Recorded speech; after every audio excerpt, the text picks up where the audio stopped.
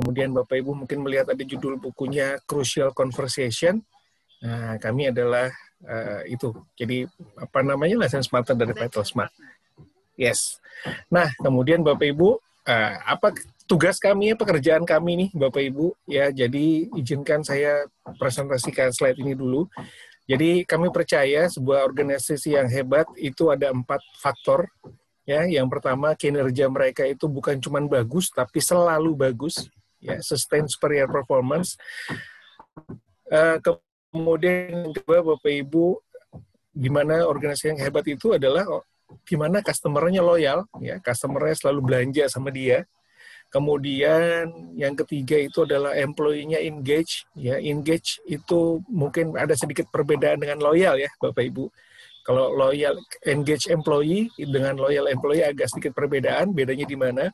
Kadang-kadang kita suka ketemu sama orang yang cerita, iya nih karyawanku udah 10 tahun kerja sama gua, tapi kontribusinya baru kayak 2 tahun. Ya, jadi itu loyal ya ke masa kerja, sementara engage itu kadang-kadang baru mungkin kerja di situ let's say 2 tahun, tapi kontribusinya udah kayak 5 sampai 10 tahun. Gitu. Jadi lebih kepada engage employee. Kemudian yang terakhir adalah distinctive contribution. Jadi bukan cuma business as usual, tapi juga organisasi yang hebat itu juga memperhatikan lingkungan di sekitar perusahaannya, mungkin buat negaranya. Bapak Ibu, kalau Bapak Ibu, mungkin mohon maaf ya, kalau tiba-tiba mendengar ada orang-orang ngetok palu, ya maklumlah ini di rumah ya. Tapi Bapak Ibu, mudah-mudahan Bapak Ibu dapat menjadi saksi saya ketika nanti besok Bapak Ibu mendengar berita ada orang dimutilasi gara-gara ketok-ketok tembok gitu ya. Jadi saksi saya ya. Nah, kemudian Bapak Ibu, kami dapat membantu Bapak Ibu mencapai organisasi yang hebat ini melalui apa? Melalui apa yang kami sebut sebagai winning culture. Ya, gimana cara kita membentuk winning culture? Ada 3 hal yang bisa kita bantu Bapak Ibu, yaitu yang pertama, kami bisa membantu perusahaan atau organisasi Bapak Ibu memiliki individu-individu yang efektif, ya, staff-staff yang efektif. Kami juga dapat membantu Bapak Ibu membentuk leader-leader yang hebat, dan kemudian kami juga dapat membantu Bapak Ibu untuk meng-align-kan sistem dan proses yang ada sehingga terciptalah winning culture. Dan mudah-mudahan kalau winning culture tercipta Bapak Ibu, maka keempat kriteria sebuah organisasi yang hebat ini bisa tercapai di organisasi Bapak Ibu masing-masing. Ini sekilas mengenai Dunamis. Bapak Ibu, sekarang agendanya nih ya, kita ada 3 agenda, yaitu kenapa kita mesti men-stretch anggota tim kita, terutama saat ini, ya. Kemudian apa yang mesti kita perhatikan, dan yang ketiga Bapak Ibu adalah gimana caranya, ya. Nah, jadi kita masuk ke agenda kita yang pertama. Kenapa sih kita perlu men-stretch? Men-stretch itu apa sih, Mbak Sri ya? Men-stretch itu mungkin kita bahasa Indonesia yang tepatnya apa ya? Mungkin memaksimalkan potensi kali ya, karena kita kan harus mampu menarik sampai batas tertentu ya, kalau stretch kan seperti itu kan ya. Ya, karena saya nggak pernah bisa beli celana stretch soalnya Mbak, jadi paham ya. Okay. Jadi agak susah ya Mas Arya ya untuk menerjemahkan ya. Susah ya. Oke, baik. Jadi kita bicara masuk ke the why, kenapa kita mesti men-stretch anggota tim kita. Nah, tentunya saya nggak akan banyak bahas mengenai slide ini ya, Bapak Ibu, karena sekarang kita juga sama-sama tahu kita lagi dalam kondisi pandemi, kita dalam kondisi yang mungkin kurang menguntungkan buat dunia bisnis ya, bukan cuma buat dunia bisnis, tapi mungkin buat hal-hal yang lainnya yang berkaitan dengan ya ini tadi nih, ya, berkaitan dengan kesehatan, berkaitan dengan sosial, politik dan sebagainya. Nah, buat Bapak Ibu mungkin udah ada jarang banget ya pergi ke bioskop, mungkin nggak ada yang kita berani pergi ke bioskop sekarang. Masih gitu tutup ya. Kali Mas Arya? Tutup, terutama di Jakarta ya. Nah, dulu awalnya Bapak Ibu, tentunya kita sama-sama tahu awalnya kan masalah kita ini dari masalah kesehatan ya, tapi kemudian merambat sampai ke ekonomi, sosial, politik, dan sampai ke budaya. Gitu. Jadi ini bukan, jadi di sini Bapak Ibu saya hanya akan membatasi ke masalah yang kedua aja nih, ya, ke ekonomi, ke bagaimana kita bekerja, bagaimana kita mencapai target-target kita. Ya, karena perubahan ini sangat-sangat cepat dan nggak banyak ternyata orang-orang yang siap menghadapi perubahan ini. Nah, jadi Bapak Ibu, tahun 2020 ini disebut sebagai tahun yang penuh dengan ketidakpastian. Ya, disebut dengan penuh ketidakpastian. Bahkan jadi kita nggak pernah tahu nih kapan ini berakhir, kapan vaksin ini juga ada, lalu apa yang mesti dilakukan dan sebagainya kita nggak pernah tahu. Nah, kemudian, saya yakin Bapak Ibu yang ada di dalam ruangan Zoom ini tentunya para leader ya, karena kalau bukan leader, judul ini nggak menjadi menarik nih buat Bapak Ibu, ya. Dan saya yakin ini Bapak Ibu minimal punya 1 atau 2 anggota tim member. Nah, sebagai seorang leader Bapak Ibu, tentunya di situasi yang seperti ini, kita itu dituntut untuk melakukan banyak hal. Nah, saya ingin mengingatkan sedikit kepada Bapak Ibu, ini tentunya kita sama-sama tahu nih, sebagai seorang leader itu ternyata hasil kita atau kontribusi kita itu bukan hanya menjadi tanggung jawab kita, ya, tapi juga menjadi tanggung jawab anggota tim kita. Ya, hasil kita itu ditentukan oleh anggota tim kita. Nah, sementara tadi saya sampaikan bahwa saat ini ya kita diharapkan atau diminta oleh organisasi kita masing-masing untuk lebih berinovasi, lebih kreatif, lebih bekerja keras, lebih bisa melakukan extra mile gitu ya. Tapi ya, saya yakin Bapak Ibu mungkin juga ada 1 orang atau 2 orang anggota tim kita yang masih berada dalam zona nyaman. Ya, kalau katanya Raisa tuh masih terjebak nostalgia gitu ya, Mbak Asri ya. Jadi, Yes. ya, jadi mereka nggak mau move gitu, mereka susah di move, boro-boro di move gitu. Mereka masih ngerasa ya udahlah gitu ya, masih ya balik-balik lagi tadi. Ya, mereka pikir kita ini adalah lembaga amal yang mereka harus digaji setiap bulan gitu, sementara kontribusinya nggak ada gitu ya. Jadi sebagai seorang leader apa yang mesti kita lakukan untuk menggerakkan mereka, memindahkan mereka, atau dalam mungkin bahasa yang kita lagi seru sekarang itu adalah menghijrahkan mereka gitu ya, dari comfort zone ke zona yang lebih baik lagi. Lebih baik lagi. Atau bahasa gaulnya sekarang gamon, Mas Arya. Apa tuh gamon? Gagal move on. Waduh, gagal move on. Ya. Gagal move on. Kalau bahasa saya bukan gamon, Mbak. Apa tuh Mas Arya? Apa Mas Arya? Galon, gagal move on. Galon. Galon. Oke. Ya. Nah, jadi sekarang saya mau ngajak ngobrol dulu nih sama Bapak Ibu, sama Mbak Asri gitu ya. Saya akan kira-kira. Nah, sekarang nih saya mau nanya nih ke Bapak Ibu. Mungkin Bapak Ibu sekarang ini ada 1 atau 2 anggota tim Bapak Ibu yang ya tadi ya masih terjebak dalam nostalgia, kemudian masih terjebak dalam zona nyaman, nggak mau berubah, susah untuk diajak bergerak gitu ya. Nah, sekarang Bapak Ibu kira-kira tantangan apa sih yang Bapak Ibu hadapi ketika meminta anggota tim Bapak Ibu nih ya untuk melakukan tugas-tugas yang mungkin adalah extra mile ya, mungkin lebih berat daripada sebelumnya karena memang situasinya sudah tidak memungkinkan kita untuk santai-santai lagi. Betul, Mbak Sri. Ya, Oke, baik. Kita ajak Bapak dan Ibu untuk berpartisipasi ya Mas Arya ya.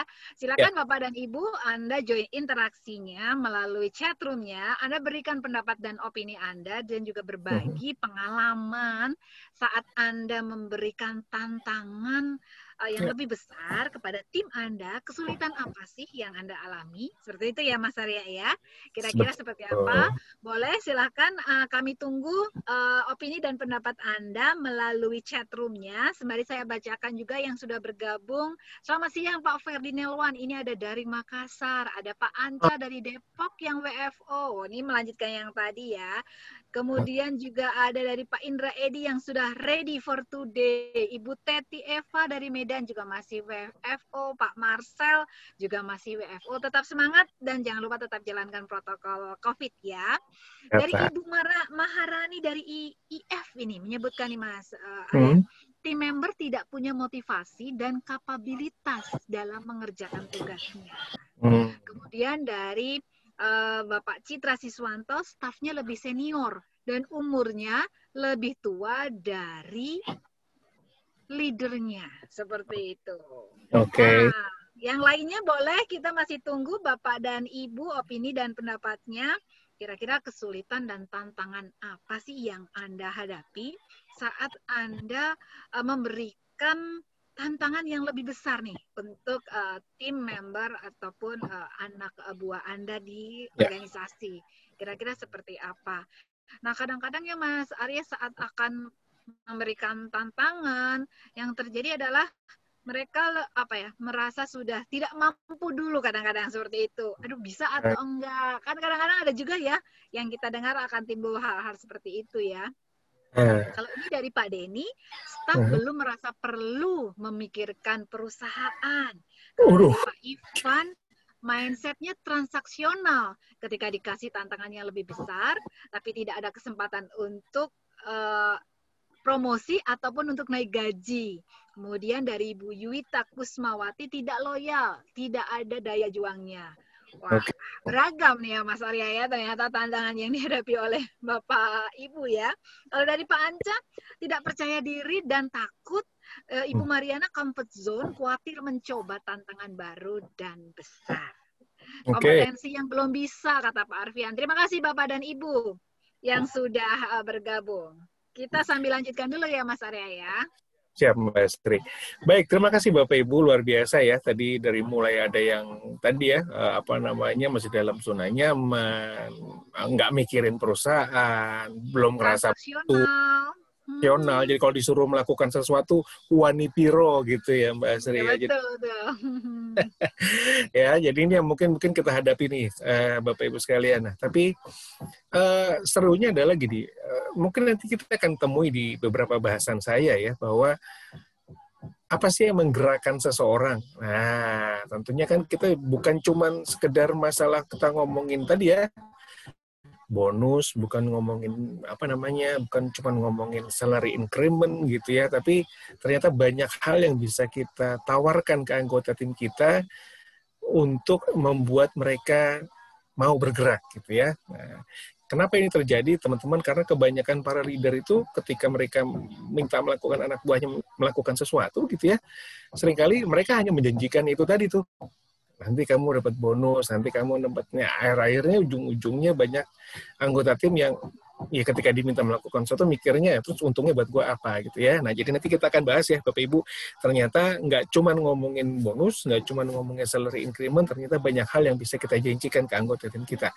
Baik, nah kemudian saya lanjut ya Bapak Ibu ya. Nah, kemudian gini nih, apa yang terjadi apabila ya kita sebagai seorang leader ya gagal mengajak mereka, gagal membawa mereka ke luar dari comfort zone mereka, ya. Nah, mungkin gini, sederhananya adalah kalau kita nih sebagai leader, ya udahlah ganti anak buah tuh gampang, betul ya, Mbak Sri ya?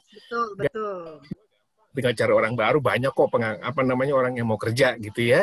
Tapi ternyata Bapak Ibu, sekarang saya ngajak Bapak Ibu berpikir gitu ya, Bapak Ibu merenung kira-kira apa dampaknya apabila kita gagal mengajak anak buah kita, mengajak anggota tim kita keluar dari comfort zone-nya, tapi dampaknya ini buat anggota tim kita itu. Gitu.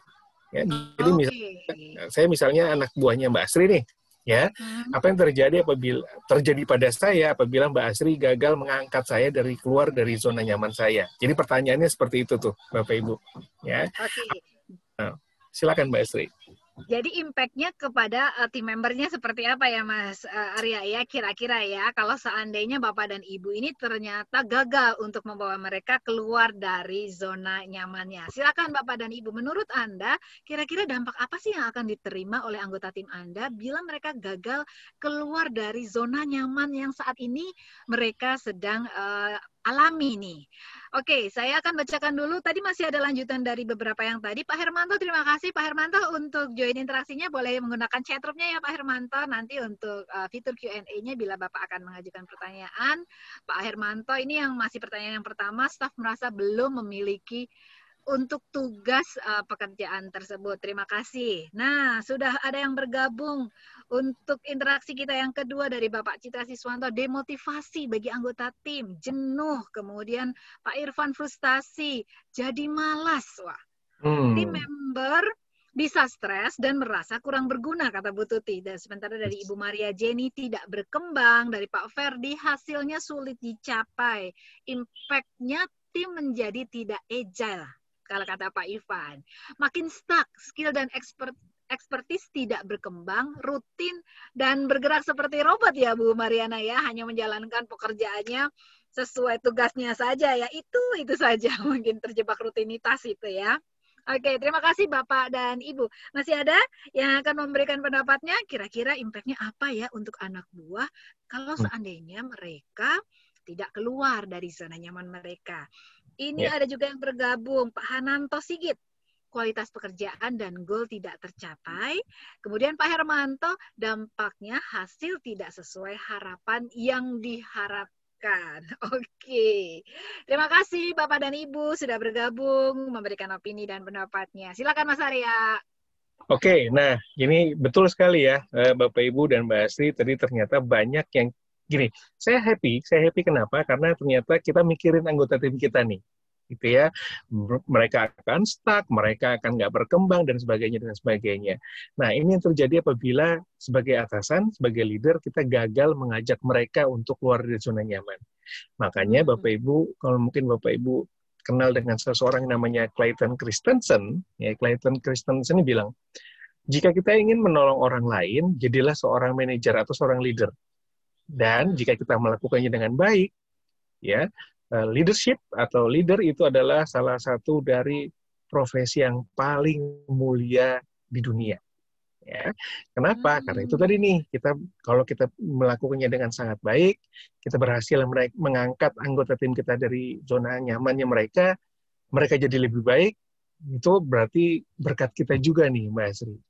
Ya, jadi makanya Bapak Ibu, yuk kita fokus, yuk kita bantu anggota tim kita, jangan nyerah, karena paling gampang adalah ya udah ganti anak buah, tapi menurut saya itu bukan jadi jawaban yang paling tepat juga, gitu ya.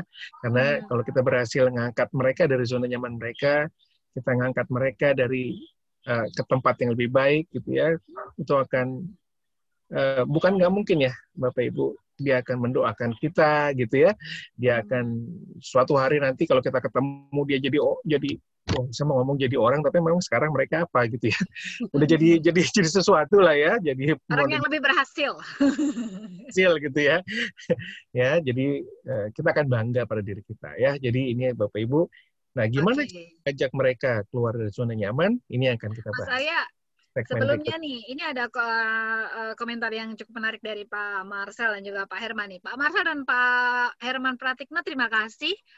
Mungkin untuk nextnya interaksinya bisa dikirimkan tuh panelis and attendees juga ya, Pak Marcel dan Pak Herman ya. Kalau Pak Marcel bilang, sebelum melihat dampak pada tim, melihat pada diri kita kembali, apakah kita sudah memiliki kompetensi yang cukup.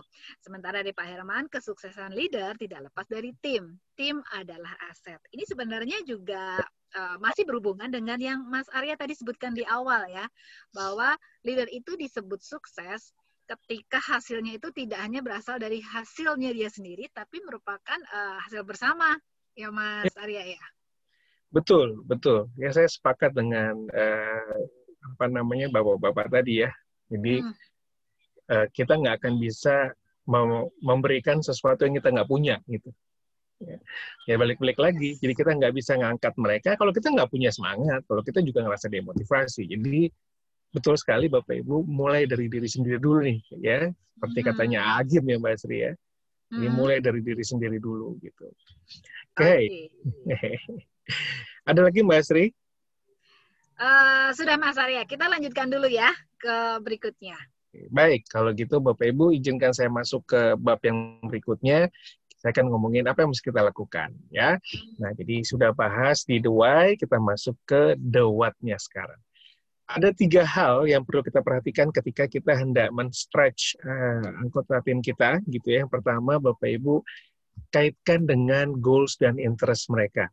Ya, dikaitkan dengan tujuan-tujuan pribadi mereka, kaitkan dengan tujuan karir mereka. Jadi, bukan dijanjikan, tapi misalnya gini, dari mana kita tahu tujuan mereka? Kan kita pasti kenal sama anggota tim kita. Ya, kita seringkali melakukan one-on-one sama mereka. Nah, kaitkanlah tugas-tugas tersebut dengan itu tadi, ya, tujuan personal mereka, dengan tujuan karir mereka, ya, dengan minat mereka, dengan passion mereka, gitu ya, Bapak Ibu. Nah, karena tadi seperti yang tadi saya sampaikan, orang nggak akan bergerak kalau mereka nggak tahu apa untungnya buat mereka. Ya, jadi kasih tahu aja, atau misalnya kaitkan goals mereka dengan tugas-tugas yang akan Bapak Ibu berikan.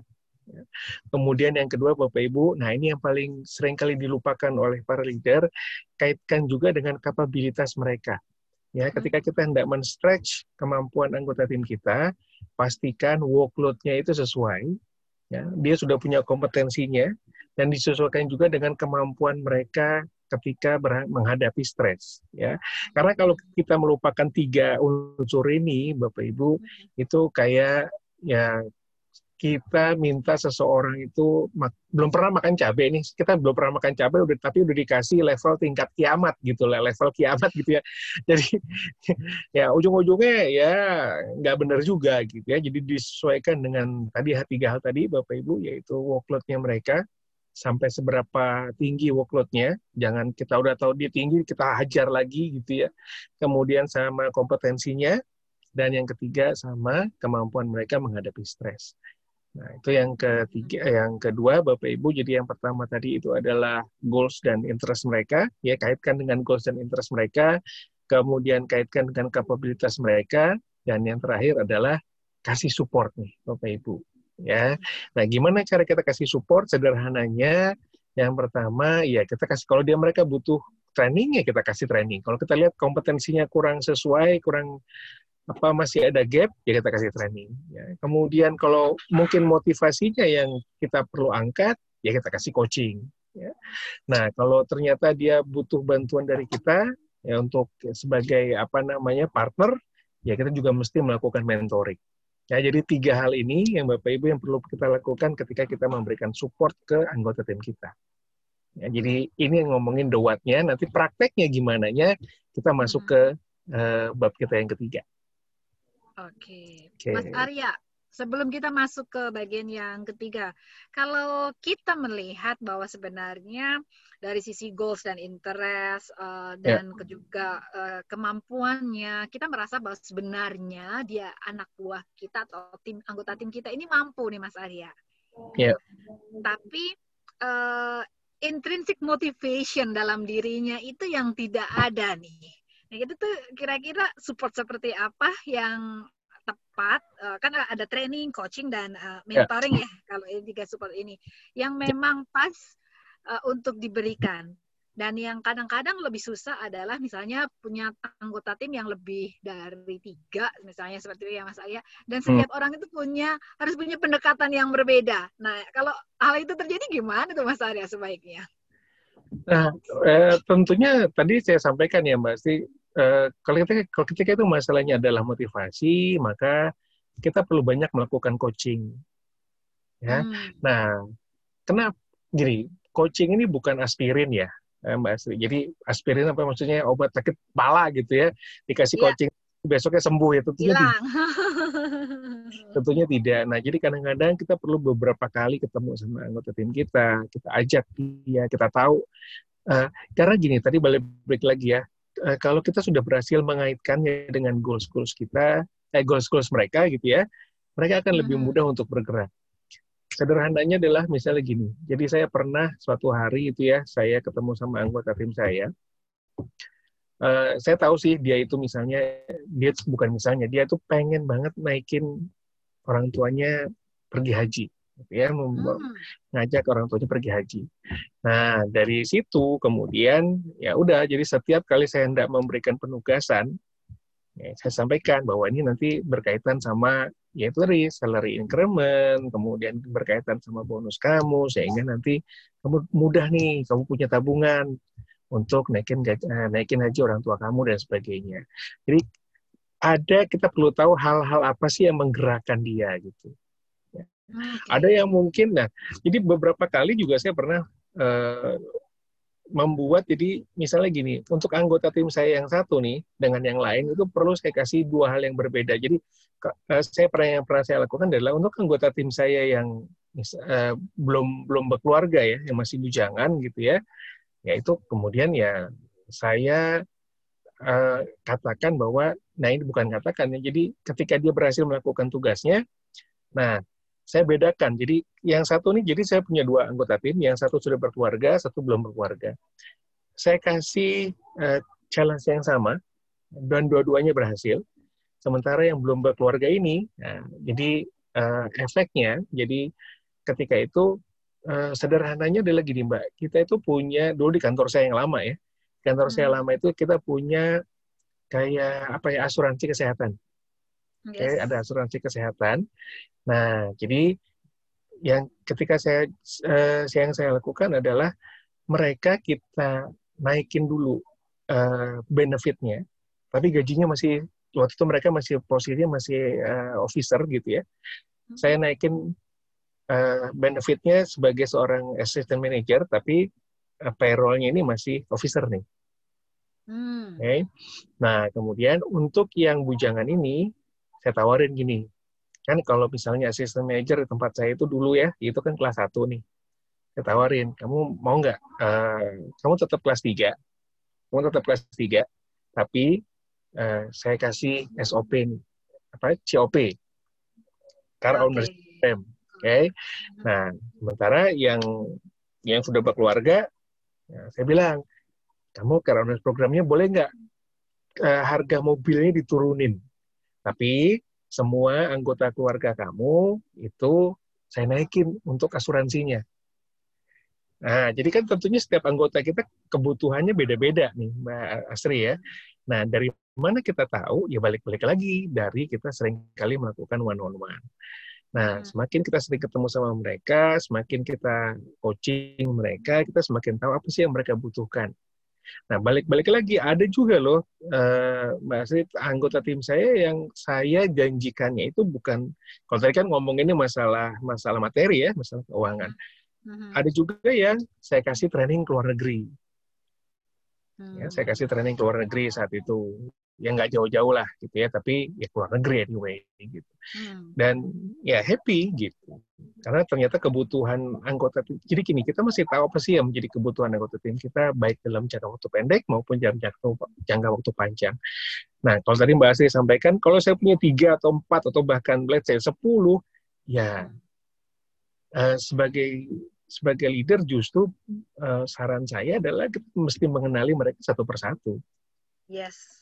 Iya, karena dulu saya pernah punya atasan, dia tuh punya apa ya, kayak notebook gitu ya, apa namanya, buku catatan ya. Jadi buku catatan itu isinya itu adalah dia tahu misalnya si anak buahnya namanya A, itu nama istrinya siapa, anaknya siapa namanya, ulang tahunnya kapan gitu. Dan saya tuh sangat look up sama dia lah, sangat sangat mengidolakan beliau gitu. Jadi dia even tahu nih, dia ngucapin tuh, waktu itu istri saya ulang tahun, dan dia ngucapin, selamat salam ya buat istri kamu, selamat ulang tahun. Tapi dari mana dia tahu gitu. Tapi ternyata dia nggak, dia selalu ketika kita ngobrol gitu ya, ketika kita ngobrol dalam sesi one on one, dia selalu catat, si Aryani, anak istrinya namanya siapa, ulang tahunnya kapan gitu. Dan ya itu menjadi tugas kita sebagai seorang leader sih, gitu Mbak Sri. Oke, kenali tim Anda ya, Mas Arya ya, jadi salah satu kuncinya. Oke, kita lanjut lagi ya Mas Arya dengan materi kita. Dan bagi Bapak dan Ibu yang masih juga memiliki pertanyaan, boleh bergabung nanti melalui fitur Q&A ya Bapak dan Ibu ya. Kita lanjutkan terlebih dahulu. Silakan Mas Arya. Sedikit saja ya Mbak Sri sebelum kita lanjut.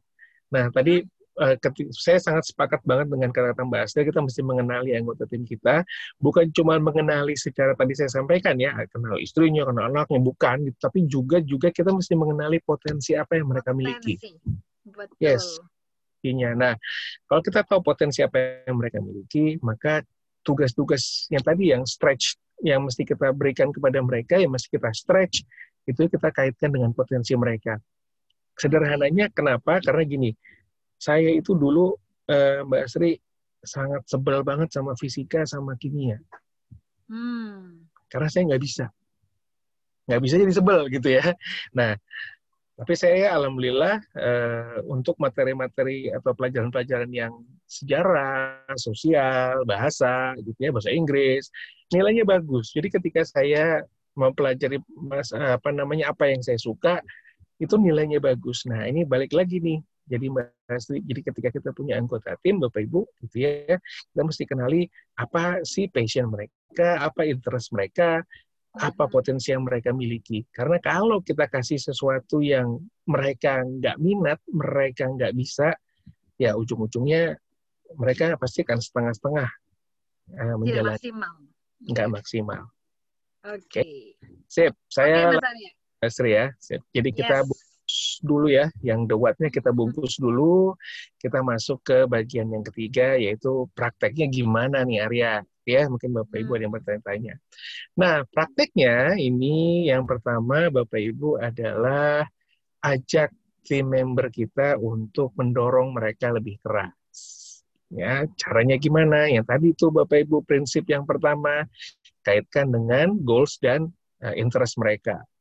Nah, jadi kaitkanlah dengan DC karir, dengan keamanan job kita. Nah, jadi bayangin Bapak Ibu ya, terutama untuk saat-saat sekarang ini ya, nggak salah ketika kita bilang, ya kamu lihat tuh, di luar tuh mungkin banyak orang-orang yang kehilangan pekerjaan, kita masih ada pekerjaan, yuk kita kasihlah yang terbaik buat perusahaan, nanti perusahaan pasti akan ingat kita kok, segala macam, mungkin kita bisa katakan seperti itu, gitu ya.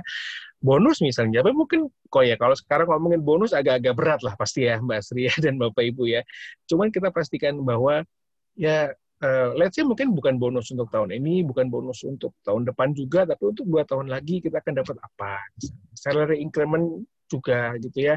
Exposure-nya paling penting nih. Jadi nanti kalau kamu berhasil, kita nih akan, let's say, kamu akan saya ajak meeting sama CEO lah gitu. Jadi dengan begitu Bapak Ibu anggota kita juga akan ngerasa, wah ini saya bukan cuma disuruh kerja, tapi saya juga dikasih sesuatu, gitu ya.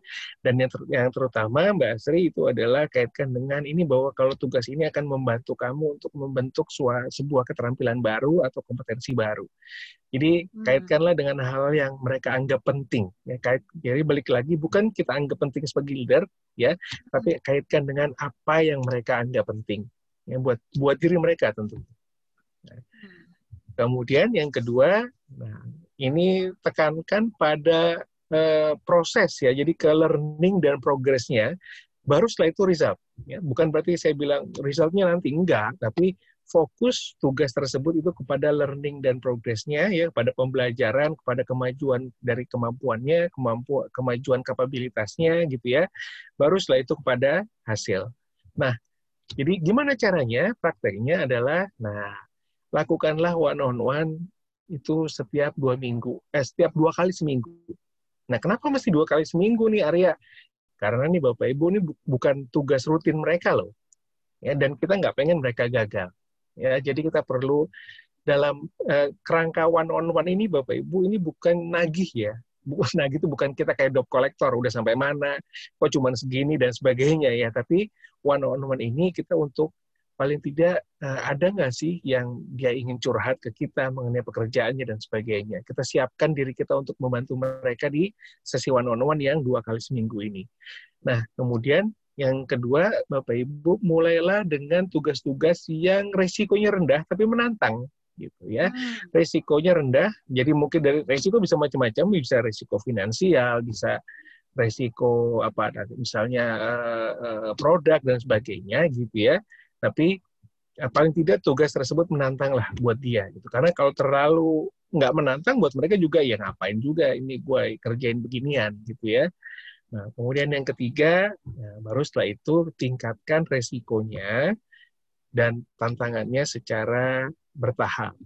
Ya, jadi kita naikinnya tuh nggak langsung gede, tapi ya biarkan mereka mencoba dulu, mereka sudah sukses, mereka akan merasa tertantang lagi, kayak kita main game lah, gitu ya.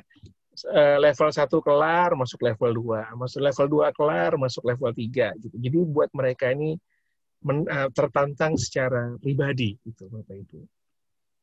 Oke. Kemudian yang ketiga, nah ini tentunya tadi disampaikan sama Mbak Asri juga nih, kadang-kadang ada orang-orang merasa ragu nih, saya mampu atau enggak sih, saya punya kompetensi atau enggak sih. Nah, bila itu terjadi, Bapak Ibu, kita menemukan anggota tim kita yang mungkin rasa percaya dirinya menurun ya, karena mereka lagi ragu mereka mampu atau tidak, maka lakukanlah 3 hal ini. Yang pertama, Bapak Ibu yakinkan kepada mereka, bahkan bukan cuma kepada mereka, bahkan juga kita perlu meyakinkan kepada diri kita sendiri bahwa tugas yang kita berikan ini itu bukan untuk membuat mereka gagal loh. tapi tujuannya adalah untuk meningkatkan kemampuan mereka. Kadang-kadang, Mbak Sri dan Bapak Ibu, ada loh para leader yang justru ngasih tugasnya itu supaya anggota timnya gagal gitu ya, karena mungkin dia udah sebel banget lihat mukanya gitu ya. Ada ya? Ada ya, dan alhamdulillah pernah ngalamin juga gitu Mbak Sri. Alhamdulillah. Alhamdulillah ya. Jadi pastikan bahwa tugas yang kita berikan itu ya bukan untuk membuat mereka gagal gitu ya, tapi untuk membuat mereka itu menjadi lebih baik gitu. Nah, kemudian yang kedua nih, nah ini menurut saya agak penting juga nih ya Bapak Ibu dan Mbak Asri. Jadi kabarkan kepada mereka bahwa kalau dia berhasil melakukannya ini untuk menolong sesama anggota tim loh. Jadi kalau misalnya sampaikan bahwa kalau kamu berhasil ini akan menolong si A ketika melakukan tugasnya. Ini akan menolong bagian B ketika atau unit kerja C ketika mereka menyelesaikan pekerjaan mereka. Nah, kenapa kita sampaikan seperti itu, Mbak Sri dan Bapak Ibu? Karena biasanya orang akan ngerasa, wah, ternyata yang saya lakukan ini tuh penting loh ya untuk orang lain. Dan ketika mereka merasa seperti itu, ya mereka juga akan lebih termotivasi, mereka akan menjadi lebih semangat, dan mereka akan lebih sungguh-sungguh untuk melakukannya. Gitu ya. Dan kemudian yang tidak kalah pentingnya juga adalah, wah, kalau mereka sudah berhasil melakukannya, let's say mungkin belum berhasil banget, tapi sudah ada progresnya, sebaiknya kita puji dia di depan anggota tim yang lain. Ya. Dengan demikian, dia akan ngerasa, wah, rasa percaya dirinya menjadi lebih meningkat lah, gitu Mbak Asri. Oke, tapi ini untuk kalau berhasil ya Mas Arya ya. Kalau Berhasil. seandainya melakukan kesalahan, jangan juga di depan umum kan, si tegurnya ya. Jangan. Di sesi one-on-one tadi saya sampaikan ya. Karena di depan umum justru dia akan turun lah pasti motivasinya ya, rasa percaya. Ya. Oke, saya lanjut. Nah, ini yang keempat. Nah, budayakan nih Bapak Ibu. Mereka ini saling bertukar informasi apa yang sudah mereka lakukan, dan kalaupun mereka belum berhasil, lesson learn-nya apa, dan kemudian juga perlu dibudayakan mereka saling berbagi informasi atau pengetahuan apa yang kira-kira mereka butuhkan untuk menyelesaikan pekerjaan. Nah, prakteknya seperti apa? Nah, ini nih Bapak Ibu. Jadi, kalau tim kita itu lebih dari, let's say, 2 atau 3 orang, ya, silakan Bapak Ibu bikin grup-grup kecil nih. Ya, silakan bikin grup-grup kecil di mana nanti mereka ini saling berkolaborasi antara satu dengan yang lain. Karena perlu diyakinkan juga bahwa banyak kepala itu lebih baik daripada satu kepala kan ya, Bapak Ibu ya. Jadi ketika mereka ngerasa ada hambatan, mereka nggak sendirian lah. Gitu. Nah, kemudian berikutnya adalah minta mereka saling memberikan feedback. Jadi bukan cuma kita yang ngasih feedback, ya, tapi di dalam tim kecil tersebut minta mereka saling memberikan feedback, ya, apa yang sudah dilakukan, dan kemudian lesson learn-nya apa yang tadi saya sampaikan ya, dan kemudian apa yang akan mereka butuhkan atau informasi apa yang mereka butuhkan. Jadi bukan cuma kita, tapi mereka diminta untuk saling memberikan feedback juga. Nah, kemudian yang ketiga, nah ini agak serunya di sini. Tambahkan elemen kompetisi. Jadi kalau misalnya kita punya 3 sampai 4, let's say kita punya 4 anggota tim, bagi 2 aja nih, masing-masing 2, kemudian kita kompetisikan antara 2 tim ini gitu ya. Kita buat permainan ini jadi lebih seru, tapi mungkin sederhananya adalah gini Bapak Ibu. Jadi mungkin kita bisa taruh dashboard gitu ya, scoreboard gitu ya, di scoreboard ya di ruang kerja kita. Misalnya kayak main bola aja deh, tim A, tim B 1-0 gitu, 2-0 gitu ya. Itu akan membuat mereka ngerasa lebih semangat ketika mereka mengerjakan tugasnya. Ya. Nah, jadi kompetisi ini bukan untuk buat mereka akhirnya jadi gontok-gontokan ya Bapak Ibu, tapi justru kompetisinya nggak usah terlalu yang ribet-ribet, cukup taruh scoreboard aja gitu ya. Nah, si A berhasil, ya udah dikasih, let's say, misalnya kalau anak-anak itu kan suka dikasih tanda senyum gitu ya, atau apalagi bintang gitu ya. Sederhana aja Bapak Ibu, jadi membuat mereka semangat, buat mereka ngerasain jadi fun gitu ya, bukan beban buat mereka gitu, apalagi mereka punya peers tadi gitu ya, yang akan membantu mereka, itu akan membuat mereka menjadi lebih termotivasi sih. Ya. Oke, kemudian yang terakhir Bapak Ibu tawarkan bantuan ya jika segala sesuatunya ini tidak terjadi di luar rencana kita. Ya. Prakteknya gimana? Nah, ini tadi ini Bapak Ibu. Ya, jadi pastikan kita ada ya untuk selalu memberikan feedback dan direction gitu ya. Jadi balik-balik lagi kapan kita kasih feedback, kapan kita kasih directionnya di yang tadi saya sampaikan sesi one on one yang 2 kali seminggu. Ya, let's say setengah jam sampai 1 jam lah ketemu sama setiap anggota tim kita. Ya. Kemudian provide extra resources or time gitu ya. Jadi kalau mereka memang membutuhkan, karena balik-balik lagi ya Bapak Ibu, ini bukan tugas rutinnya mereka, ya mungkin juga lebih berat juga dari tugas-tugasnya mereka, ya jangan dikasih deadline yang terlalu ketat gitu ya. Nah kemudian sampaikan juga bahwa kadang-kadang mereka juga butuh sesuatu resource yang di luar dari yang mereka punya saat ini gitu ya. Itu juga perlu kita lengkapi. Kalau nggak kita lengkapi itu kayak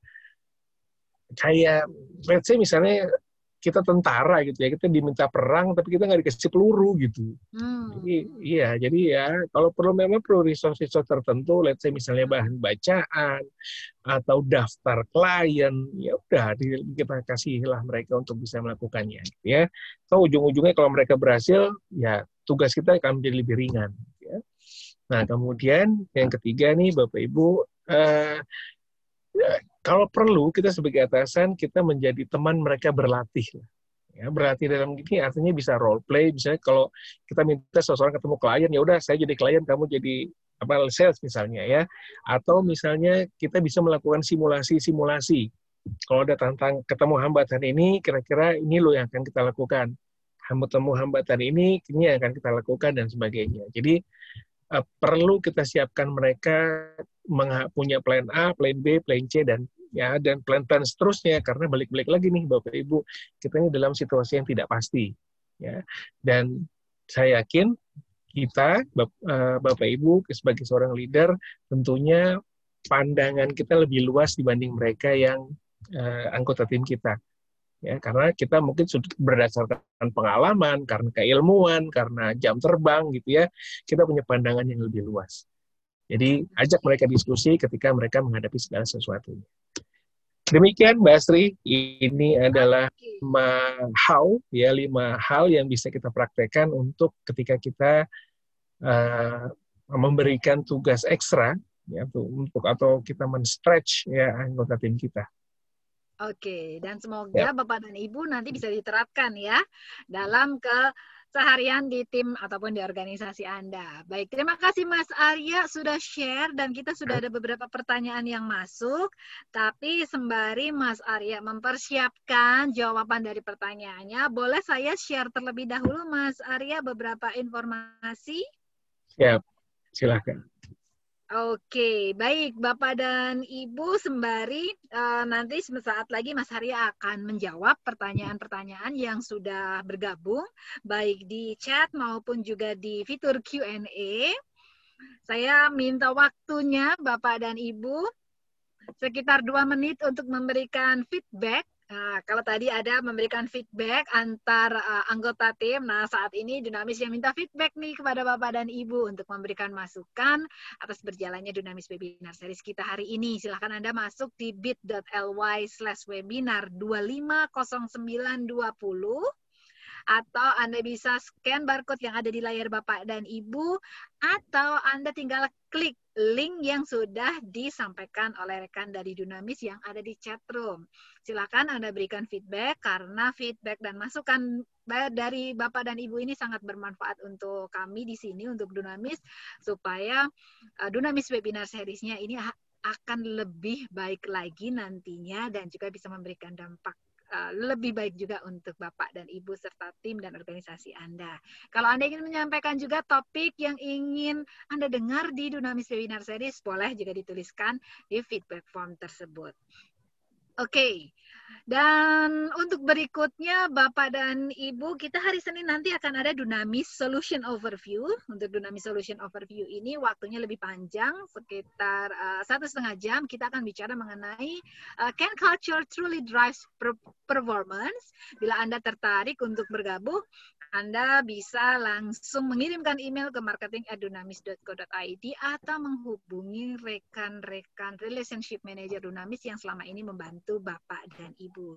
Sementara untuk Dunamis Webinar Series, kita akan bicara mengenai team productivity. Hari Rabu nanti, assess how your team spends its time without micromanaging. Nah, tadi Mas Arya bicara mengenai bagaimana kita harus mengenali anggota tim kita. Boleh nanti yang ingin tahu lebih banyak bagaimana kita bisa mengakses anggota tim kita, menghabiskan waktunya, join di Dunamis Webinar Series hari Rabu nanti. Pendaftarannya bisa langsung ke dunamis.co.id/webinar. Dan bila Bapak dan Ibu merasa bahwa topik-topik yang disampaikan di dalam Dunamis Webinar Series ini menarik perhatian Anda dan juga membuat Anda merasa bahwa ini akan memberi manfaat yang lebih luas lagi bila dibawa ke organisasi Bapak dan Ibu, Anda bisa membawanya melalui Dunamis Virtual Learning. Caranya Anda memilih konten apa ya yang kira-kira cocok memang dan berdampak luas untuk organisasi Anda, kemudian platform apa yang akan digunakan di organisasi Anda, serta berapa jumlah peserta yang kira akan ikut, bisa sampai 500 orang, karena ada juga yang misalnya ternyata bisa untuk kebutuhan 1.000 orang. Nah, silakan Anda make the move dengan menghubungi Relationship Manager Dunamis atau bisa mengirimkan email ke marketing@dunamis.co.id atau menghubungi nomor kontak WhatsApp di 0812 9863 9739. Dan bila Bapak dan Ibu ingin mendapatkan informasi lain mengenai Dunamis atau juga tips-tips apa yang sudah disampaikan juga dalam Dunamis Webinar Series, silahkan Anda follow sosial media kami, ada di Instagram, di LinkedIn, kemudian ada juga di Facebook, di YouTube juga banyak video, dan jangan lupa Anda bisa banyak explore di website kami, dunamis.co.id, termasuk Anda bisa mendengarkan audio webcast-nya. Baik, TikTok Mas nggak ada? Arya? Yes, Mas Arya? Di TikTok nggak ada, Mas Ri? Di TikTok belum nih Mas Arya, belum menemukan siapa yang bisa jadi artis TikToknya nih, yang goyang-goyang ini yang melonot gitu. Mungkin nanti Mas Arya ya. Oke, baik. Kita akan jawab dulu ya beberapa pertanyaan yang sudah bergabung. Ada yang disampaikan juga melalui chat room. Ya.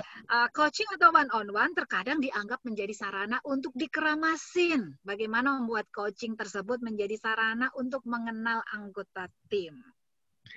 Oke, nah serunya adalah gini Bapak Ibu, kenapa one-on-one itu? Oke, kaget saya Mbak. Oh ya, ada rekan Dunamis yang sudah share. Ini sudah berapa respons nih yang memberikan feedback untuk kita nih. Terima kasih, Mas Arya sampai terkejut. Jadi saran saya adalah ketika kita mau melakukan one-on-one, kita mesti meluruskan niat kita dulu, ya. Oke. Lurusin niat kita dulu. Nah, lurusin niatnya gimana maksudnya? One-on-one itu, Bapak Ibu, diberikan untuk mengembangkan, tujuannya adalah untuk mengembangkan anggota tim kita, ya, bukan untuk nagih. Tadi saya sampaikan ya, kita bukan debt collector. Nah, ketika itu terjadi, ketika kita melakukan sesi one-on-one untuk nagih, ujung-ujungnya ketika kita ngajak one-on-one anggota tim kita, ya udah di kepala mereka, wah gue dikeramasin, gitu ya. Mungkin bukan dikeramasin lagi, di mani pedi juga, gitu ya. Wah, Spa dong Mas Arya jadi jatuhnya. Jadi balik-balik lagi buat Bapak dan Ibu yang bertanya tadi ya, mohon maaf saya belum namanya saya lupa. Ya jadi luruskan niatnya dulu. Ya luruskan niatnya bahwa one-on-one ini adalah sesi kita untuk mengenal anggota tim kita, one-on-one ini adalah sesi untuk mengembangkan anggota tim kita. Ya, nah mulailah one-on-one dengan ujung-ujungnya nih Bapak Ibu, sampaikan niat kita nih. Ya, jadi kalau kita nggak pernah sampaikan niat kita, saya mau ngajak ke one-on-one kamu untuk ngomongin masalah, let's say misalnya tugas apa, gitu ya. Kalau kita nggak pernah sampaikan niat kita, maka selamanya anggota tim kita akan berpikir bahwa one-on-one ini adalah ajang untuk keramas. Oke, Baik, terima kasih Mas Arya. Masih ada banyak pertanyaan nih Mas Arya. Dari Ibu Intan NJ, ada 2 pertanyaan. Saya akan bacakan sekaligus ya. Bagaimana untuk meyakinkan anggota tim agar lebih yakin dan percaya diri atas kemampuannya, tapi tidak membuat mereka tergantung kepada kita sebagai atasan? Dan bagaimana stretch challenge yang efektif saat masa pandemik nih? Karena beda ketika memberikan tugas langsung versus virtual communication. Oke, yang pertama Bu Intan tadi pertanyaan pertama adalah ya kasih tugas-tugas mereka yang gini, kita pasti tahu apa kekuatan anggota tim kita kan. Nah, kasihlah tugas-tugas yang mengandalkan kekuatan anggota tim kita itu dulu. Dan seperti yang tadi saya sampaikan, levelnya jangan tinggi-tinggi dulu. Ketika dia sudah merasa berhasil melakukannya, menyelesaikannya, maka kepercayaan diri dia itu akan meningkat. Gitu, Bu Intan. Yang kedua, gimana cara kita men-stretch kemampuan anggota tim kita pada saat pandemi tadi ya, Mbak Astri gitu ya pertanyaannya? Betul. Karena beda saat memberikan tugas langsung dan virtual communication nih Mas Arya. Oke, kalau bisa, jadi kita mesti jangan hanya mengandalkan vokal.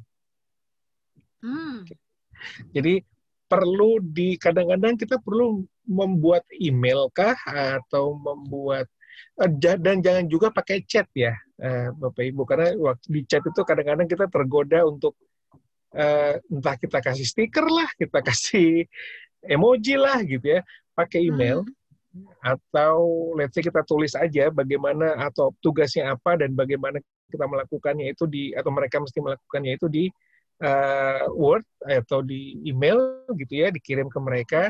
Kemudian siapkan waktu kita untuk diskusi kalau mereka ada pertanyaan. Gitu. Jadi dan yang berikutnya Bapak Ibu, kita mesti straight to the point. Ketika kita kalau nulis email jangan kembangnya jangan banyak-banyak lah.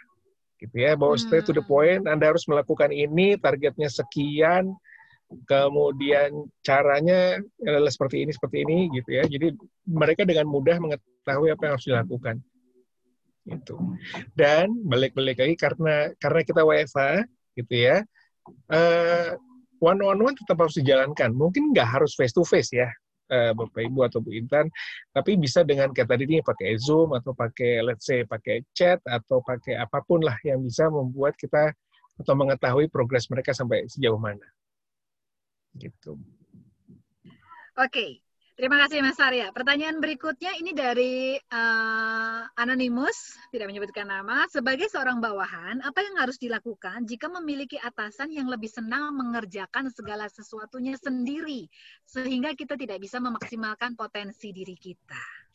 Oke. Yang pertama yang mesti kita lakukan bersyukur dulu, Mbak Sri. Bercanda ya Bapak Ibu. Alhamdulillah bos gua mau kerja dibanding gua gitu ya. Kerjaan gua gitu ya. Enggak bercanda ya Bapak Ibu. Jadi kita mesti minta sih kalau saran saya. Ya, jadi kita mesti gini, kenapa bos itu ngerjain sendiri? Saya khawatirnya, ini balik lagi ya. Ini asumsi ya, saya berasumsi ya Bapak Ibu. Saya khawatirnya bos kita itu nggak percaya sama kita. Nah, jadi kita nih mesti ngajak ngobrol bos kita. Bos, ini kenapa sih kok yang begini? Ini kan tanggung jawab saya. Kok bos yang ngerjain? Kira-kira ada apa sih? Jadi kita mesti ajak ngobrol sama bos kita. Ya. Nah, kalau itu tidak kita lakukan, maka akhirnya bos kita akan tetap tidak percaya sama kita, dan ujung-ujungnya ketika bos kita tidak percaya sama kita, ya kitanya akan begitu-gitu aja jadinya. Bukan cuma di masalah kerjaan, tapi ujung-ujungnya ke karir kita. Jadi saran saya, ketemu sama bos, ketemu sama atasan, ajak ngobrol, lakukan pendekatan, tanyain apa yang bisa saya kerjakan. Atau bahkan minta kerjaan yang let's say yang mungkin lebih menantang lah daripada mungkin pekerjaan-pekerjaan yang Bapak atau Ibu dapatkan saat ini. Gitu Mbak Sri. Tapi di komunikasi sih. Komunikasi ya, oke. Atau juga nanti bosnya bisa diajak untuk mendengarkan audio webcast dari webinar kita hari ini ya Mas Arya ya. Amin. Mudah-mudahan. Oke. Supaya dapat pencerahan dan inspirasi juga ya. Baik, ada pertanyaan dari Pak Prayogo Yuniarto. Reward sesuai kebutuhan akan menjadi sangat custom. Bagaimana tipsnya apabila program perusahaan sifatnya general nih Mas Arya? Oke, kalau gini, tadi kan yang saya contohkan itu memang reward-nya itu bisa kita lihat ya. Tadi contohnya kan misalnya apa tadi ya, ada COP, ada training, ada apa gitu ya. Nah, yang lebih mujarab Bapak Ibu adalah kaitkan reward-nya dengan apa yang terjadi kalau kamu berhasil atau dampaknya kalau kamu berhasil melakukan tugas ini ke anggota tim, ke perusahaan ya, dan mungkin ke orang-orang di sekitar kita. Jadi kalau Bapak Ibu masih ingat kan tadi ya saya sempat mengatakan bahwa kaitkan kalau dia berhasil itu dia akan membantu orang lain loh. Nah, ini seperti itu Pak Prayogo. Jadi sampaikan bahwa kalau dampaknya kalau kamu berhasil, itu apa sih dampaknya ke anggota tim, ke tim kita, kemudian ke organisasi kita. Dan sebaliknya, kalau kamu nggak berhasil, dampaknya apa nih ke tim kita dan ke organisasi kita. Nah, dengan begitu dia akan ngerasa bahwa, oh ternyata pekerjaan ini penting loh. Oh, saya penting loh. Kalau pekerjaan ini penting, maka saya yang ditugaskan itu jadi lebih penting juga. Gitu. Jadi, dengan demikian kita kadang-kadang kita nggak harus nggak harus selalu memberikan reward-nya itu berupa yang tadi ya, yang tangible gitu ya. Bisa juga yang intangible seperti tadi. Oke. Oke Mas Arya, masih ada 2 pertanyaan lagi. Saya bacakan sekaligus ya Mas Arya ya. Dari Pak Hermanto di Palu, bagaimana cara seorang leader dalam menghadapi karakter staf yang tertutup? Sementara dari Ibu Tuti, bagaimana stretch challenge dan membangun motivasi anggota tim yang sudah senior tanpa menggurui dan menekan mereka? Oke, saya jawab yang pertama dulu. Kalau tertutup gimana? Nah, kadang-kadang Bapak Ibu, kenapa orang tidak mau membuka diri kepada kita? Ujung-ujungnya dapat dipastikan karena beliau belum percaya sama kita. Jadi tugas kita adalah membuat dia percaya sama kita. Nah, apa yang membuat dia nggak percaya sama kita, itu yang perlu kita dalami dulu nih. Kita perlu komunikasi. Gitu ya. Entah mungkin, bisa jadi nih Bapak Ibu, karena mungkin dia pernah, atau mantan atasan dia sebelumnya itu gimana.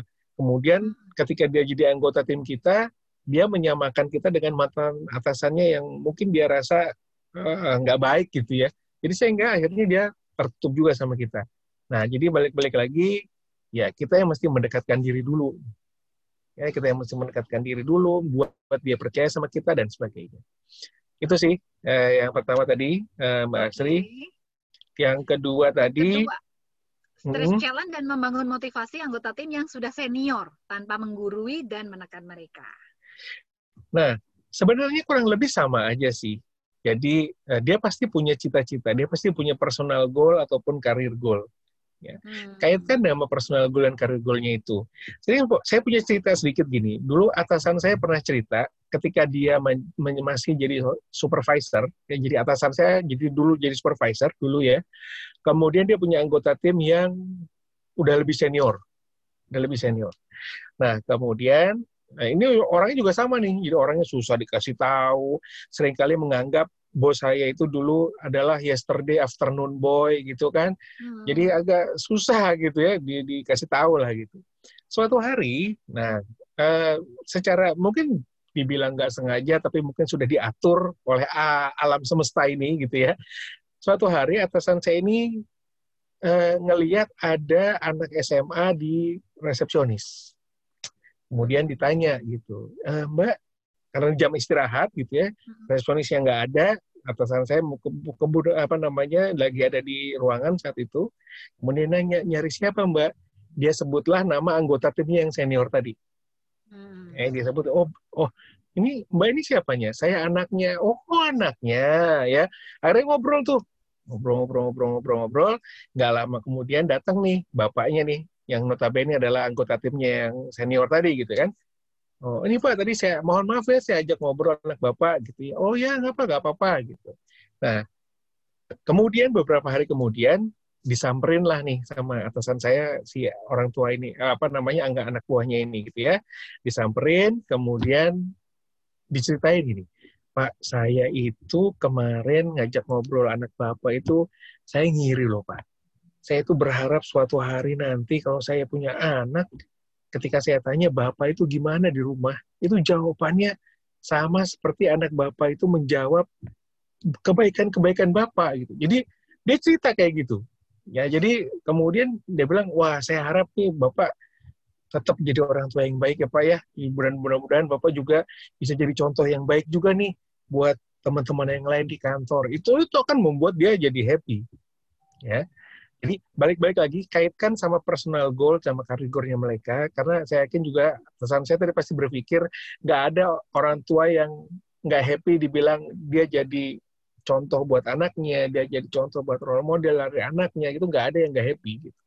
Dan yang kedua, nah kalau yang senior ini supaya kita nggak terkesan menggurui, biarkanlah dia menggurui kita. Maksudnya apa? Biarkan dia banyak ngomong. Biarkan dia banyak cerita, dia banyak ngomong. Kalau dia udah happy, karena udah banyak ngomong, dia udah banyak cerita gitu ya, dia udah happy, nah begitu dia udah happy, baru kita masuk. Ya. Karena kalau dia ngerasa bahwa kita nih mendengarkan dia, itu dia akan semakin dekat sama kita. Gitu. Mudah-mudahan membantu ya Mas Riz. Oke, terima kasih Mas Arya untuk sharingnya dan juga untuk jawaban-jawaban atas pertanyaan dari Bapak Ibu. Dan ini yang akan menutup Dunamis Webinar Series kita pada siang hari ini. Terima kasih Bapak dan Ibu yang sudah bergabung dalam Dunamis Webinar Series.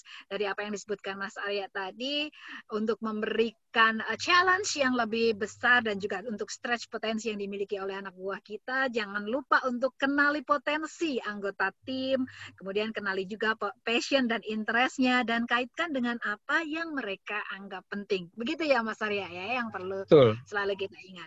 Baik, sekali lagi terima kasih Mas Arya sudah share hari ini. Bapak Ibu, terima kasih. Assalamualaikum warahmatullahi wabarakatuh. Waalaikumsalam warahmatullahi wabarakatuh. Kita ketemu lagi nanti ya Mas Arya ya. Terima kasih Bapak dan Ibu sudah bergabung dalam Dunamis Webinar Series, dan stay healthy dan juga happy weekend ya, karena sudah weekend, supaya kita bisa recharge energi lagi untuk mengawali minggu yang lebih baik lagi minggu depan nanti. Baik, sekali lagi saya Asri Larasati dan juga Mas Arya Erlangga pamit mundur dari Dunamis Webinar Series. Kita ketemu lagi nanti di Dunamis Webinar Series selanjutnya. Selamat siang, sampai jumpa.